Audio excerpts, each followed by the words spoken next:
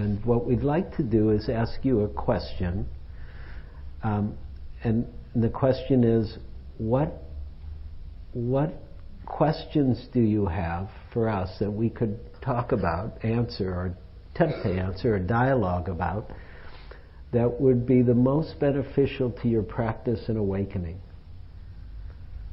And so if you have one question to ask about your practice or about your awakening, what would that be? What would you like us to speak to? What would have real life for you, or juice for you, or be really pertinent for you? And everybody has to come up with one question. Because then if nobody raises their hand, I'll just start calling on people. Okay? So I'd like you to take a minute and just really consider what would be the most pertinent or important or vital or live question for you. How do you go from watching the breath to the experience of the spirit? How do you go from watching the breath to the experience of the spirit? How do you do that? Well, asking the question doesn't necessarily guarantee answers. I just put that clause in there. But to reflect, I mean, that's interesting because I haven't ever thought of it quite like that, because I've never perhaps made such a distinction between breath and spirit. In some ways, I find that there's a way that they're a unified whole, and I've never really looked at it in terms of watching the breath. And I think that's a rather unfortunate way that sometimes the whole meditation on breath gets communicated. There's a sort of a watcher watching this thing called the breath. And in reality, in one of the phrases in the early Pali, Sabbakaya Patisangvedi, means Sabbakaya means whole body, feeling with. Pati Sangvedi means feeling with whole body. So there's this idea of merging, in a way, awareness within breath, within body. And so as one deepens into that and there's a more of a unified experience, then the watcher begins to dissolve, and there's a sense of actually being in a flow, and that in how as that sense of flow and unification starts to happen, then we begin to experience the vitality of a connectedness that comes when there's a dropping, in a way, into awareness, the primordial seat of the mind, that which is present and aware and connected, and being with breath within body is the doorway into that dropping, if you like. And then in a way that sense of vitality, connectedness, intuitive awareness that starts to flow, I would, it's not necessarily a word that's perhaps current in Buddhism, but I think it's a very good word in terms of our Western understanding, but I would say that's the flow of spirit.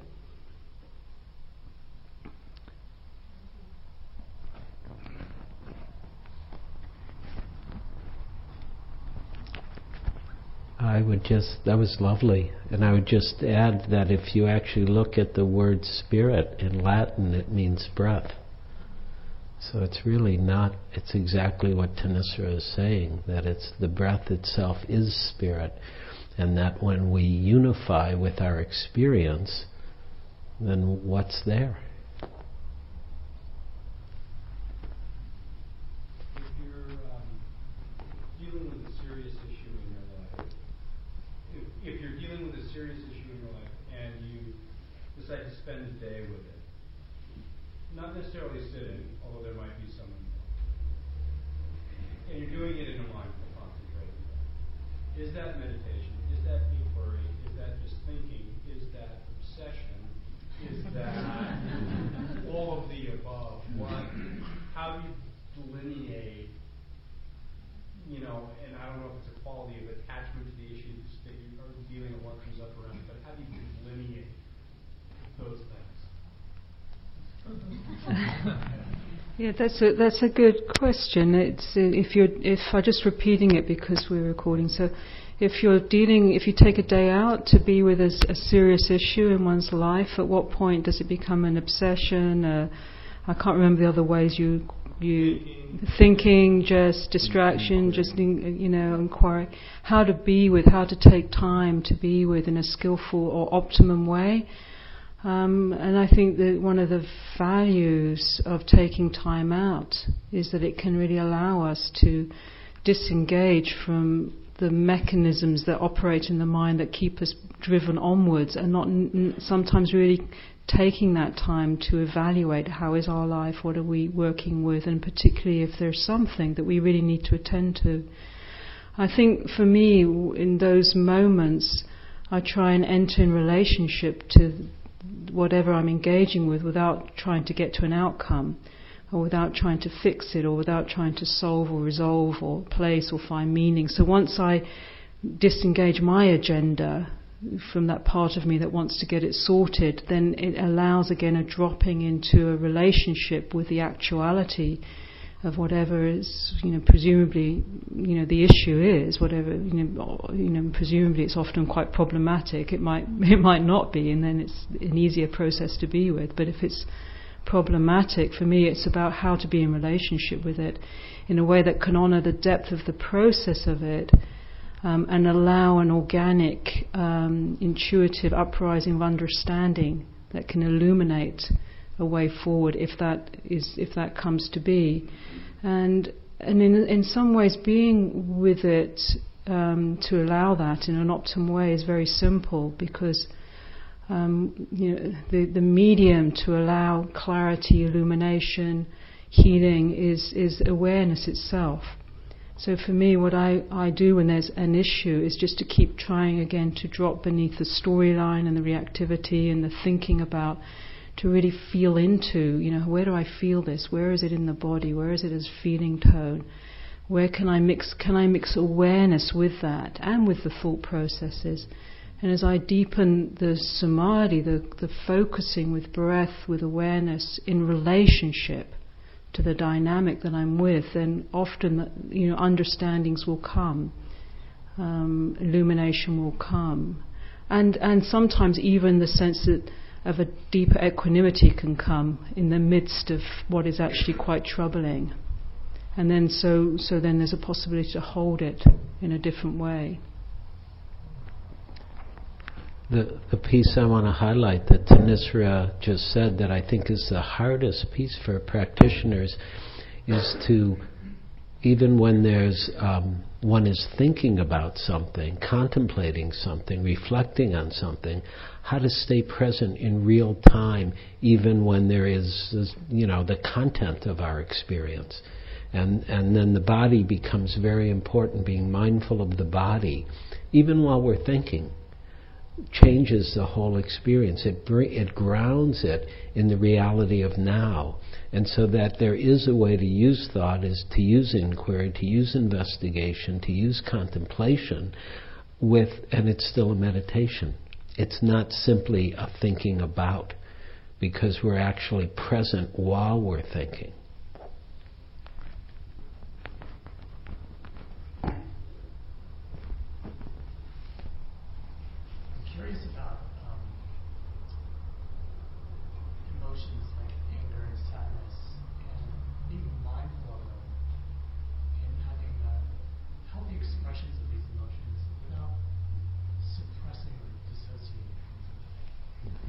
Yeah, I think that's really important. The questions about being mindful of emotions like anger or sadness, and how to be in relationship with them where we don't repress them, but we're not simply in the thrall of them.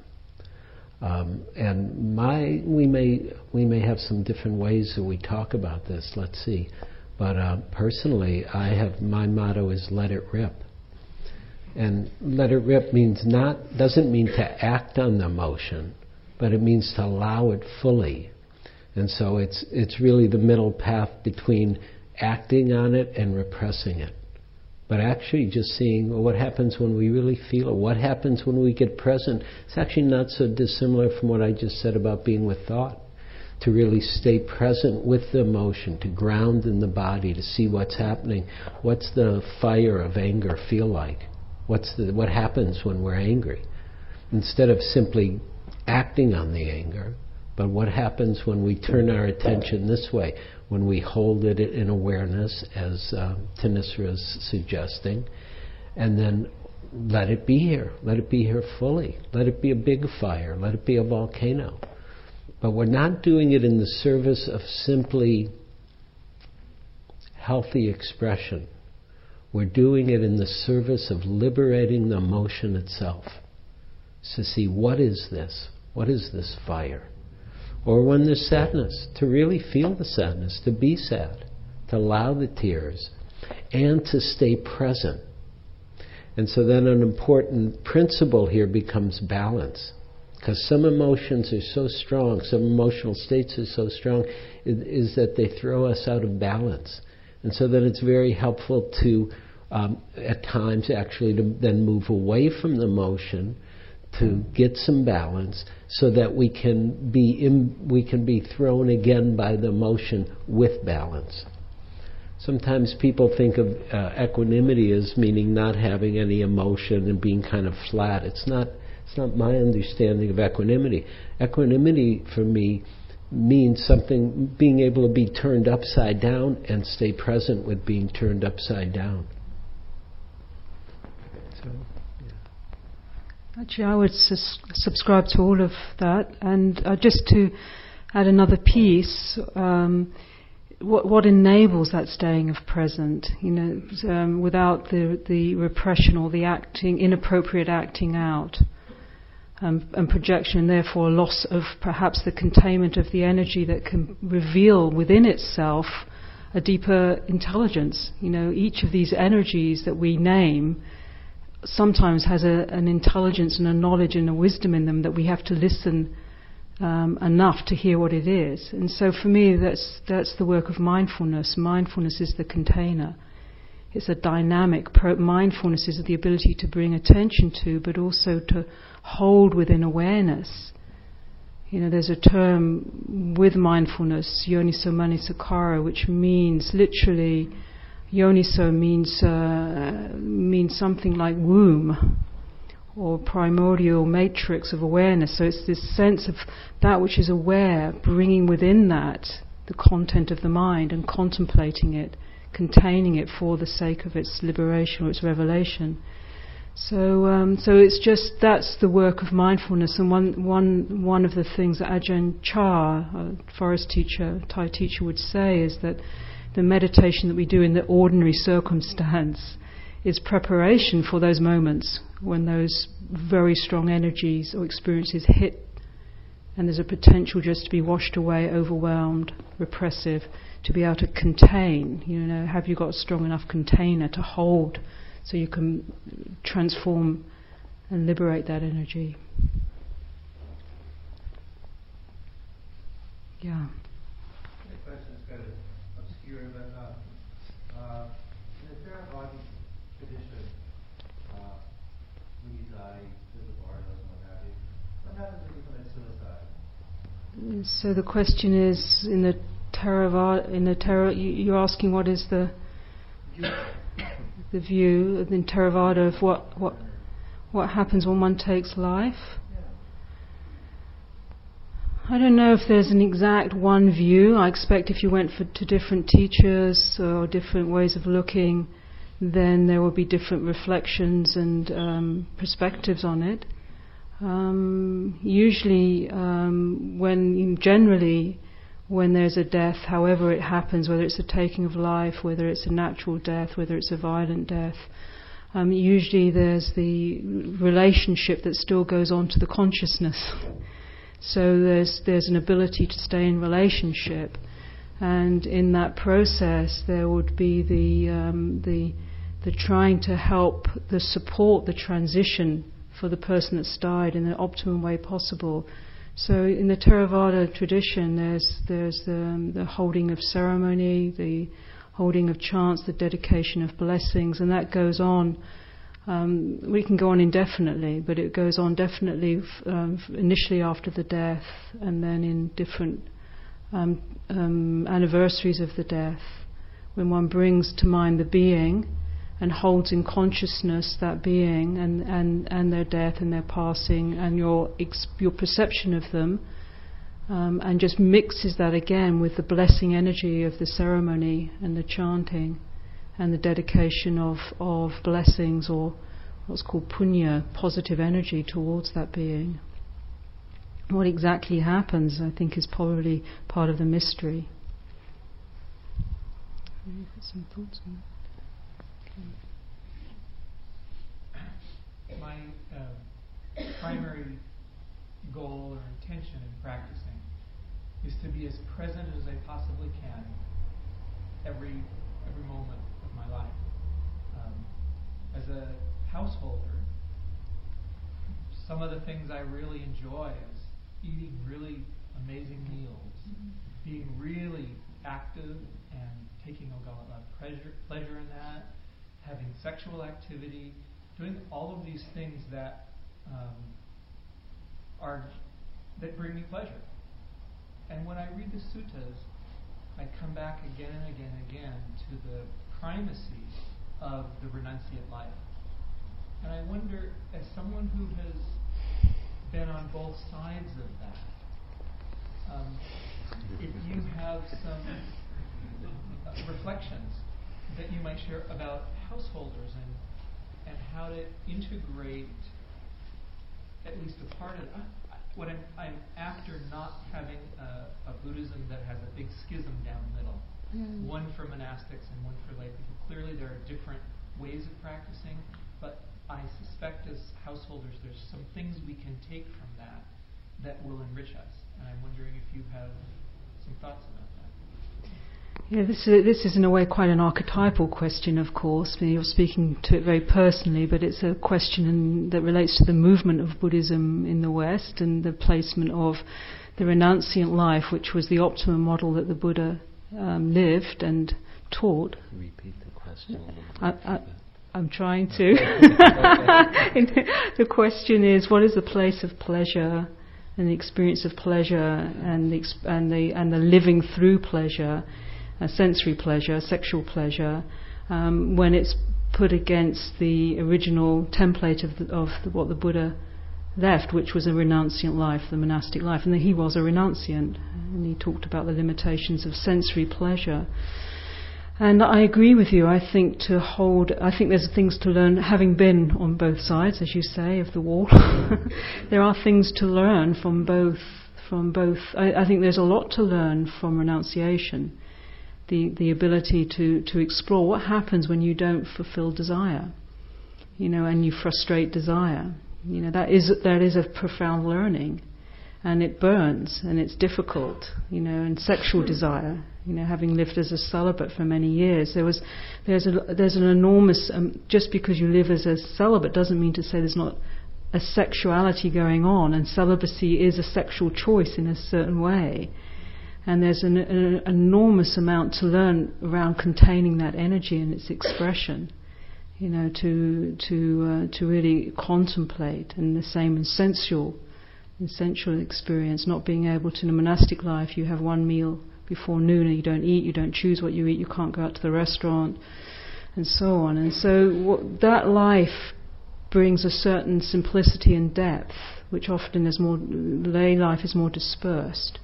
And so without a renunciant sense, you don't get a feeling of what is the mind's energy, and sometimes the rawness of being faced with unfulfilled desire, and then just really contemplating that energy when it's not dispersed, when it's not being fed.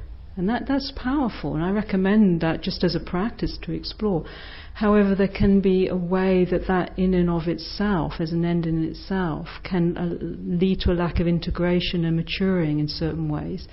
Because when you look at the experience of sexual pleasure, it's also about relationship and intimacy and love.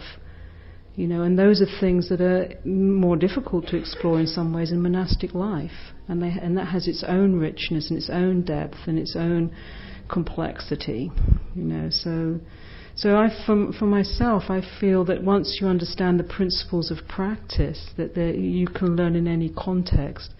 However, having also said that as lovely as sensual pleasure is, there is a limitation to it. And sometimes we can't always have that available to us. So the whole art of meditation is learning to access a depth of pleasure that's not dependent on sensory fulfillment. And that's a very subtle pleasure and a very fine pleasure, and it's a pleasure that can draw up from within the mind itself, within the consciousness itself. And that's the art of samadhi and the process of insight. And I think as householders, it's easy to really not appreciate that depth because of the seductive power, particularly in our modern culture, of the immediacy of having our desires fulfilled. So as I'm talking, I haven't already got a clear answer, but as I'm talking, I'm realizing maybe it's about a balance. Maybe it's exploring if we're really dependent on a lot of our juice in life, on sensory pleasure. It might be interesting to explore the other.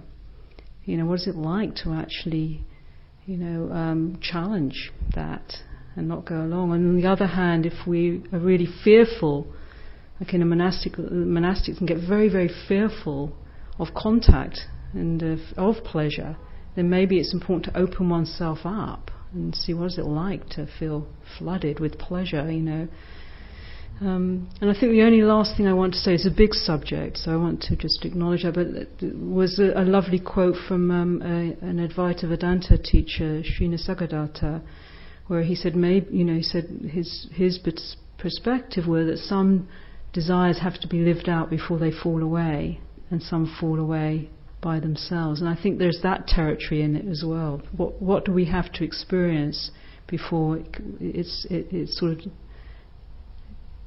we don't need to experience anymore. We know the fullness of our own being without depending on so many different experiences. Sometimes we just have to live through things until they just, die away of their own accord. And other things that quickens, that's the whole renunciant practice, is the quickening of that process. But one last thing to add. Sorry, it's such a big question, but in lay life it is very interesting to be able to say no sometimes, because you're saying yes to your own energy, with sensory pleasure. So that might be an edge to explore. What's that like? Yeah, I think that's really a great question for all of us. And it's one of the reasons why going on retreat, sometimes when people go on retreat, every once in a while they say, well, wouldn't this really be powerful even if we didn't do any meditation? And the truth is it would, just by going on retreat and giving up everything that we're used to having, and just to go in a bare way and be with oneself. You don't, in some sense, even if you didn't have meditation instruction and you just go and you don't have the newspaper and the TV and your Palm Pilot and your iPod phone or your whatever it is, the computer and the email and the car and the people and the food and just making life very simple, is when we go on retreat, we're taking on a little bit of a renunciate life. And so it's a great opportunity for lay people to start to get a taste not only of what renunciation is, but the pleasure of renunciation, the pleasure of not having to deal with all this stuff all the time, even when it's good. There's still a little bit, if you look, one of the interesting pieces, and I'm definitely a lay person, I enjoy life, but if you really look carefully, you'll see there's a little bit of dukkha with all of it. It's not, it's not all it's cracked up to be. Even like the best meal, you still have to kind of digest it, and it's rich, and it's great, it's good, the food's great, or even, the ride, we took a bike ride today, Paul and I, it's great, but it was also hard. It's not all it's cracked up to be, and so to be able to see that. And I know here's where I want to go with this, is that For me, I think a lot about renunciation as the capacity or ability to just let go of things. To really see that there's nothing really outside of us. I mean, we can enjoy everything, but that's not really what's going to give us the highest happiness. That what Thanissara is pointing to, what we really seek, and this is why not fulfilling the desires is so powerful, is then you start to see, well, what are you really wanting? If you can't fulfill it, what's that want? What's that desire? What's that yearning? What's that thirst? What is that for? And really it's for ourselves. It's for our awakening. It's for our freedom, or whatever word one might use. To the real joy or pleasure of awakening itself.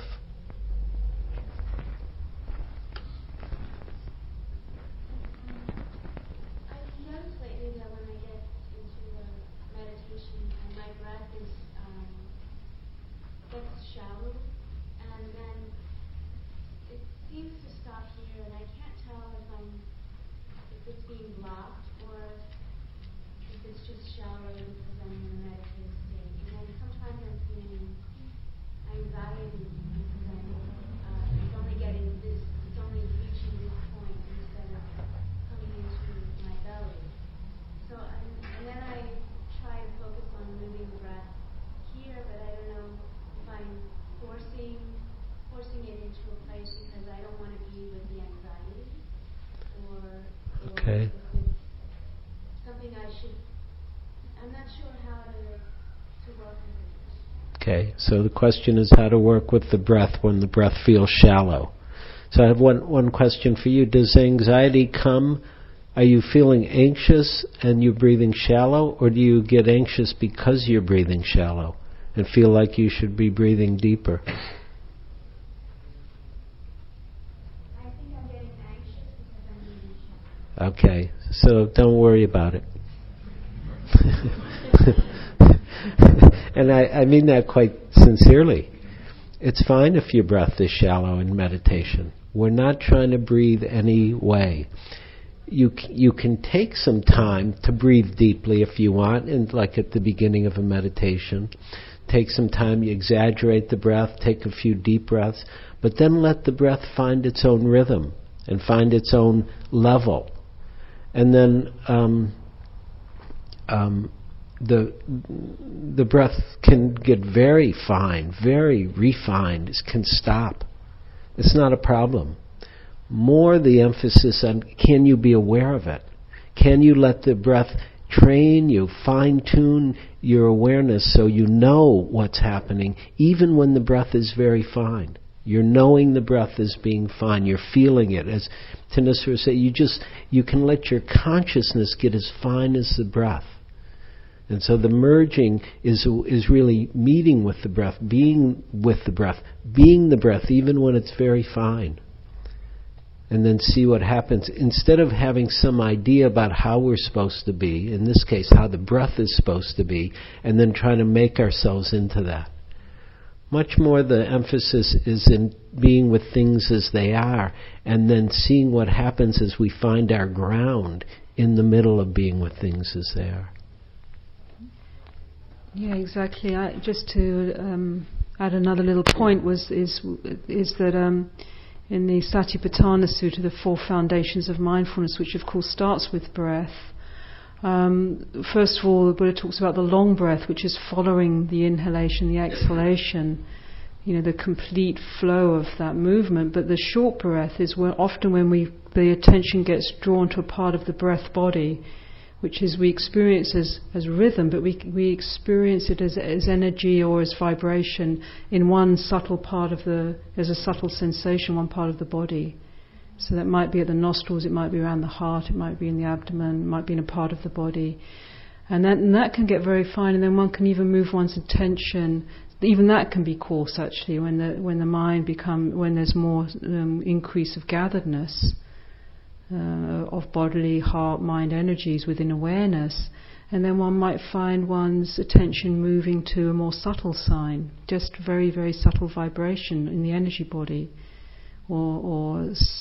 subtle sound, or and one can even just let go of that too, so that there can be ways of moving in and out of in relationship with the object of meditation, depending on the subtlety of experience.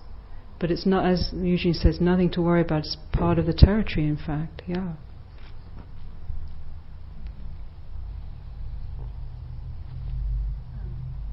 I wonder if you wouldn't mind going back a little bit to the dealing with strong emotions question, because I found myself a month ago really overwhelmed by the situation and the emotions that went along with it, and my response was really to step away and and I think in the process I've learned a bit about how to not push my own buttons and not go down that road.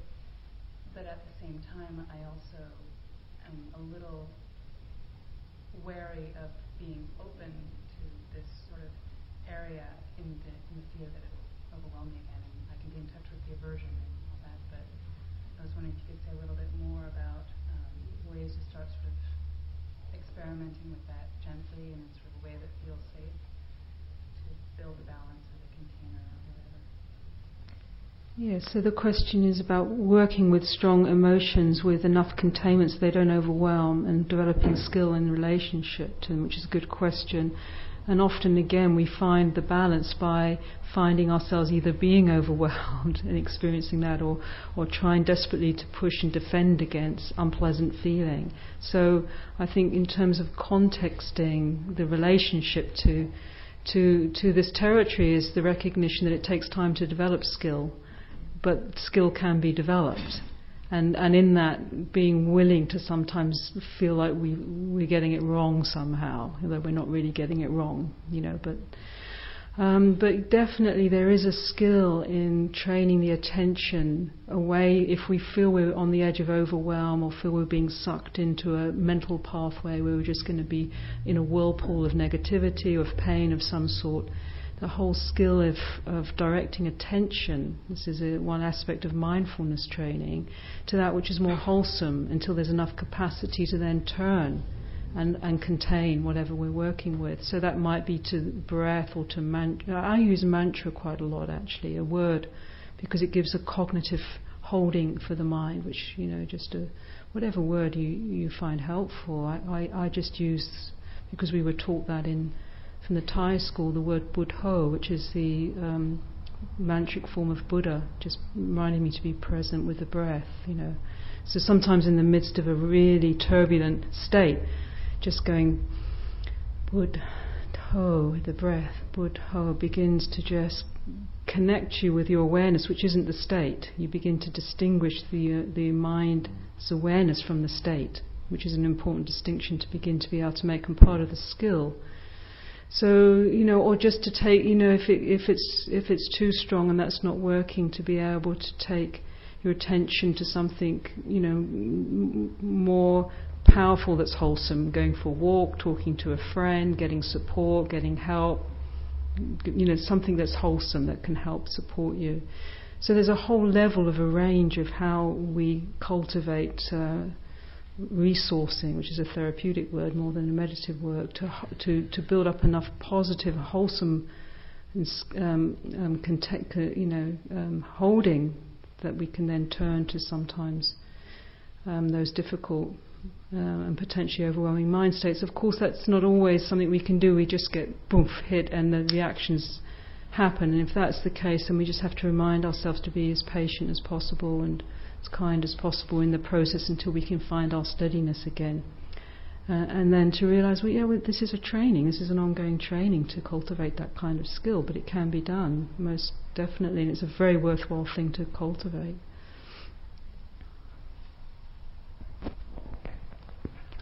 I'll just add a teeny bit about what Thanissara just referred to as resourcing, and I would also talk about it in terms of learning how to titrate our experience. And so taking little bites, and what's skillful then is to actually go away from the feeling at times. And I even, seeing a video or going to a movie, or really, okay, I'm not going to go there now, and really doing that consciously can be very helpful. And I think it's interesting that we've had 2 questions now about strong emotions. And I think it's one of the areas that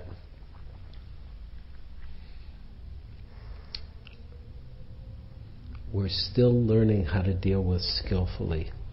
And I don't think it's been dealt with so directly, or, I can't say for sure, but it just traditionally, a lot of the traditional teachers, emotions, you just be mindful of them. Just see that they're emotions and that's it. And that there's something happening here in the West because we value emotions very much. Emotions are very important to us in a way that is culturally not the same traditionally in Asia. And so we're still learning the skills for how to really, as I would say it, learn to liberate our emotions. And maybe I'll just add one other piece, which is that Thanissara is pointing to it. She was saying the wisdom in the energy. What's the wisdom in the energy? There is a capacity for emotions to transmute or transform, and that anger, if we really learn to metabolize it, turns into clarity and a certain kind of strength and energy and vigor and expansiveness and aliveness, and it's good. And so sometimes just to even have the context that that's possible is very helpful to say, okay, I'm going to take a little bite now and see what this is. And then I'm going to go away from it. And then I'm going to come back, or, really it's going to come back to me no matter what I do. So then the question of skillfulness becomes really important. And as I was saying, balance. Don't be afraid to find your balance. If you've got a strong emotion, it'll come back again.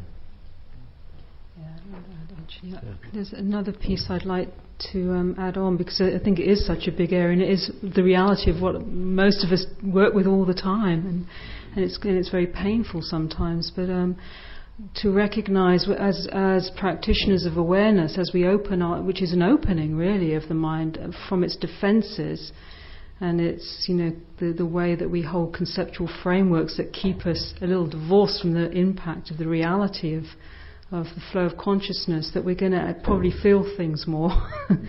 We're going to be more sensitized, we're going to be more open to feeling our experience, and we're also going to be more open to a communal consciousness, where there's a lot of unowned emotions. So sometimes what can happen for meditators is we can actually feel a lot of things that aren't actually ours, so to speak. They might trigger us because we carry some of that within ourselves, but we can go into a field and be quite open and aware, and we're not so defended in quite the usual way, and one can feel, God, I suddenly feel really sad, or I feel really heavy, and it might not be about us at all. Actually, we're just picking up on something that's there in the consciousness. So it's just to be aware of that, and that's the teaching of anatta, to see on some level this is empty of self. This isn't, often what we do with strong emotion is say, I feel full of this, and therefore I am blah blah blah, a mess. But to realise there is this experience, without using that language to deny or disassociate, but there is this really strong experience of grief here, and there's a lot of grief in the world, and anger and frustration, and there's a lot of that floating around. And as someone that's open, like living in South Africa, a country in crisis all the time with a lot of violence, there's a lot of turbulence, and I feel almost consistently turbulent there. I just feel it in the guts. And if I keep thinking that's me, this is my stuff, then it gets very confusing. If I can just say this is just energy, and as I mix it with awareness, it's there. This is the whole bodhisattva heart that you just hold with awareness to whatever you experience, and breathing with it. You're actually helping to oxygenate and liberate those energies that are in a way looking for release. Our teacher used to call them orphans of consciousness, Sajjan Sumedho, that these things, when you're open, they'll come to visit. And we think, that's my stuff, and we get all tangled up in it, and you say, well, this is just like this. It's anatta, it's shunyata. It's non-self, it's empty as well. And sometimes it's self, it's our stuff, but often it's not. It's just the things that are floating and flowing through the consciousness. So that's also helpful, just to have that perspective in the mix too.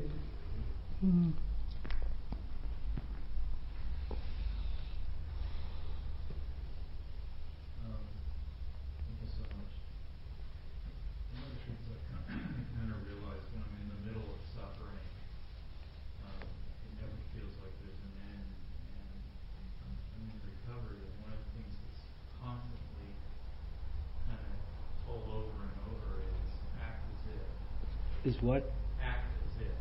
Act Have as if. faith that things will get better. And I'm wondering how you can translate that into practice. Yeah, go ahead.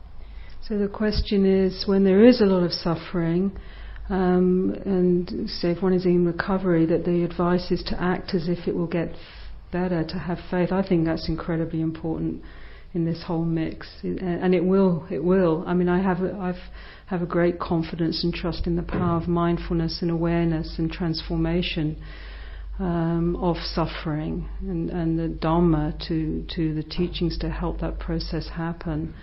And I think this sometimes, even if we feel completely impacted by suffering, I mean, this is where just sitting in a strong posture and breathing and being confident that just that in and of itself will begin to sometimes oxygenate and loosen and transform the suffering. You know, we're actually applying faith right in the heart of the mix, you know, with the awareness, with the that which can know the suffering isn't the suffering. It's like taking your seat in the knowing, in the Buddha, so to speak, and working with the suffering. That has a powerful alchemical effect on the experience of suffering. And again, I'm reminded of something that Nisargadatta said, who I like very much, in one of his books. Well, it was recorded teachings called I Am That, where he says, in a way, practice, it's a bit like where our true inheritance of having an awakened heart, our true inheritance is to be awakened, but we don't recognize that. We don't really fully are able to embody that or to know that. And he said, in a way, it's a bit like a pauper pretending to be a prince.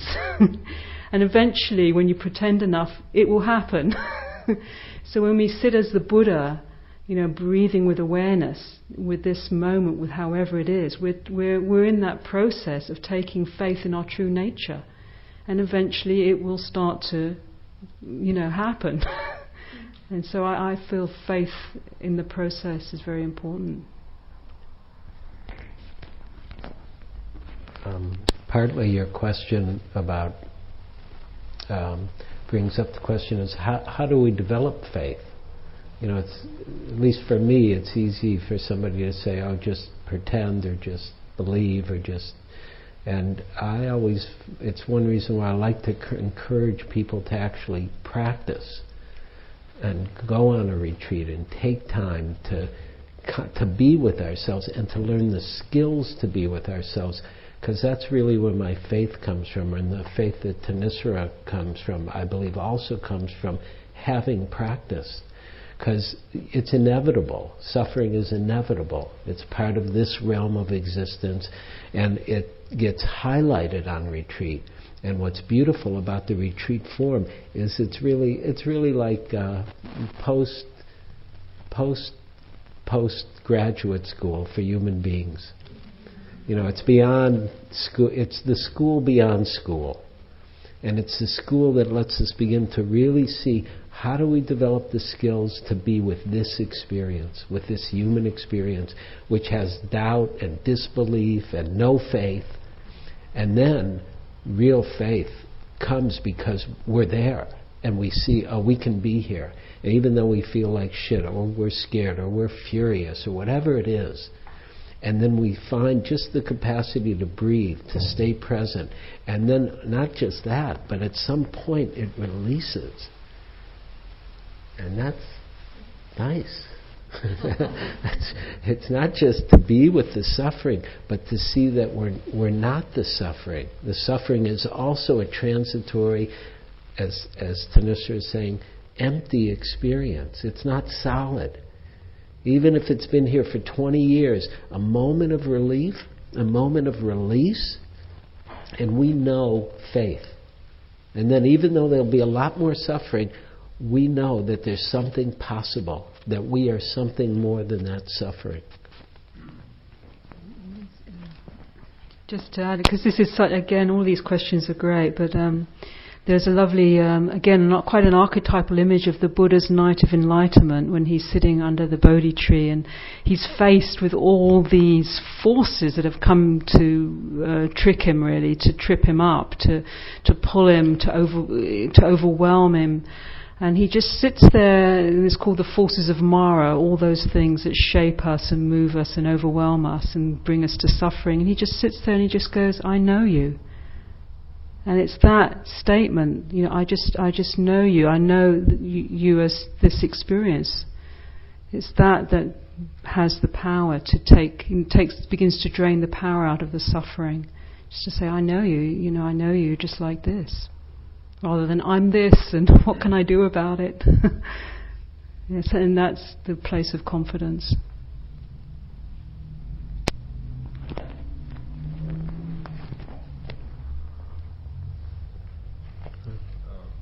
Wondering how you tell the difference between intuition and the mind, especially when it comes to making decisions. I feel like in times of confusion, I sit and I'm listening for guidance of some kind, and sometimes it feels like this wise inner voice urging me to go this way or that way, and other times it feels like the mind's trying to resolve the anxiety coming in, and I can't tell which is which and don't know what to do. So this is another good question, another very human question that we struggle with. How do we know the difference between intuition and just the mind prematurely trying to come to resolve, to alleviate anxiety, which might feel like the right thing but maybe not? And so this territory is hard to know. So I find personally it's not always easy to know, and sometimes I think I'm moving in the right way, and it's not as deeply guided as it could be, and then there are consequences to that. But what I have been working on, not always successfully, but I think it's an edge, is to try and just listen more deeply and feel it in my guts. When I feel intuition working, there's just a feeling about it of just rightness. And my partner, Thanissara, would say it's a bit like cooking something. When you're with a decision or a process and it's not clear yet, sometimes you just have to let it cook, and that can around some things that can be a few minutes, other things it can be a few years. I don't quite know, but while there's the doubt there, we know the doubt, and we just keep letting it cook and mature and feeling into it. And then when the feeling of intuition is ripe and it comes up, then it's almost like your whole bodily energies are behind it. It just feels right. There's a sort of a trust in it, huh?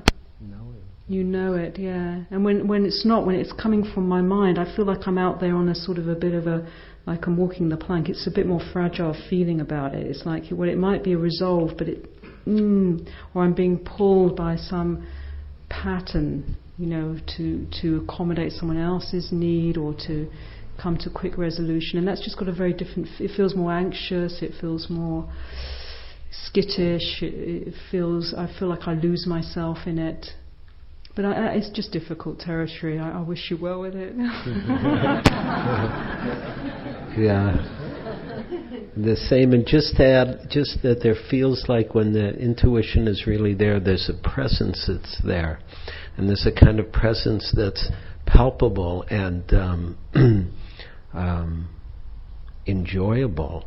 And there's an actual knowing rather than an idea, belief, anxiety moving me.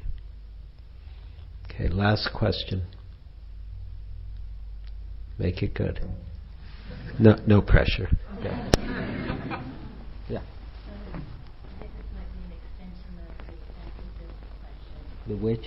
The after this question. Uh-huh. And I've been trying to have a more positive outlook, and have historically been a very, I wouldn't say a negative person, but I've had a lot of negative thoughts. And I'm trying to figure out how to do that for lessening. But I guess the question is how much attention given to negative thinking is being with what's real versus living in caught in it. So how much being with negative thinking is, say that again? Being with what's real or what's happening, and how much is getting caught in it. And I guess the big question is how to engender a more positive How to engender a more positive form of thinking. More positive thoughts. I guess a more positive outlook. More positive outlook. Okay. Contemplating the process of thought is a huge area of mindfulness and really an important area. I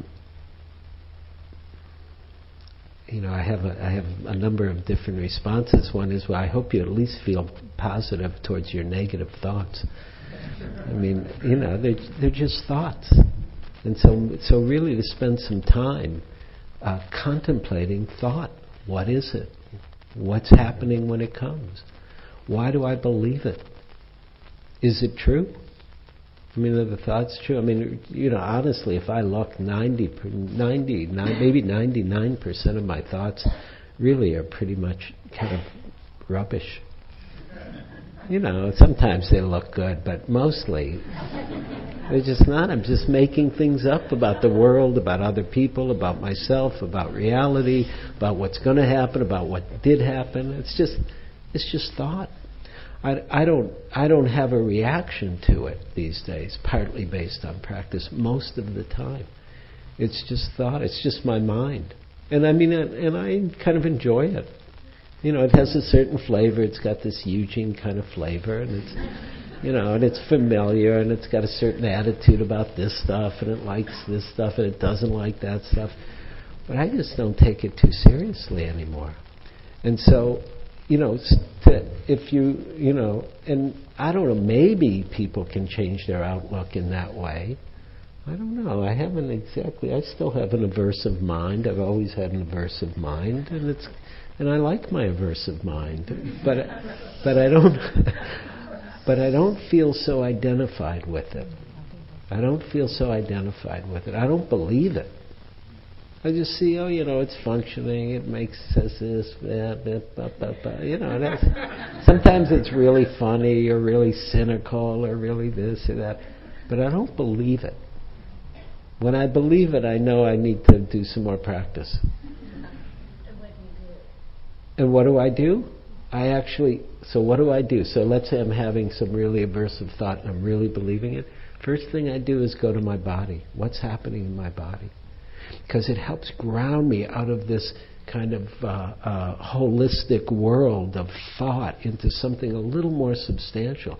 And usually I'll find a contraction. The body will be in contraction. If I'm having negative thoughts and I'm really believing and I'm really attached to it, I'm really identified, there'll be a contraction in the body. And then I want to stay with that contraction. I want to feel that contraction. Again, I'm in the let it rip school, so I'm not trying to change it. I'm just, okay, let it be here. I hate that person. And then really, if I'm really identified, then I want to feel it all the way. Okay, hatred. I just want to kill them, annihilate them. I just feel it. And then slowly, and I know this from my own practice, that slowly it will begin to show what's there. And what's there, so there's this hatred and I can feel the reaction, and then at a certain point either some fear will come or hurt will come or something will come that's generated this reaction. And then now it gets more juicy actually. It's, I can feel the fear, and the fear shaky. And, and I know fear enough so also it's not, I don't take it personally, it's just fear. But again, all of this is predicated by having some skill to know how to work with it, and having spent some time seeing that the practice works, so I have faith in it, so I don't have to just try to fix it really quickly. And then what I've also seen is that usually something will come that is not the hatred, that is not the fear. And I also want to be really mindful of that. I want to be mindful of the not suffering experience.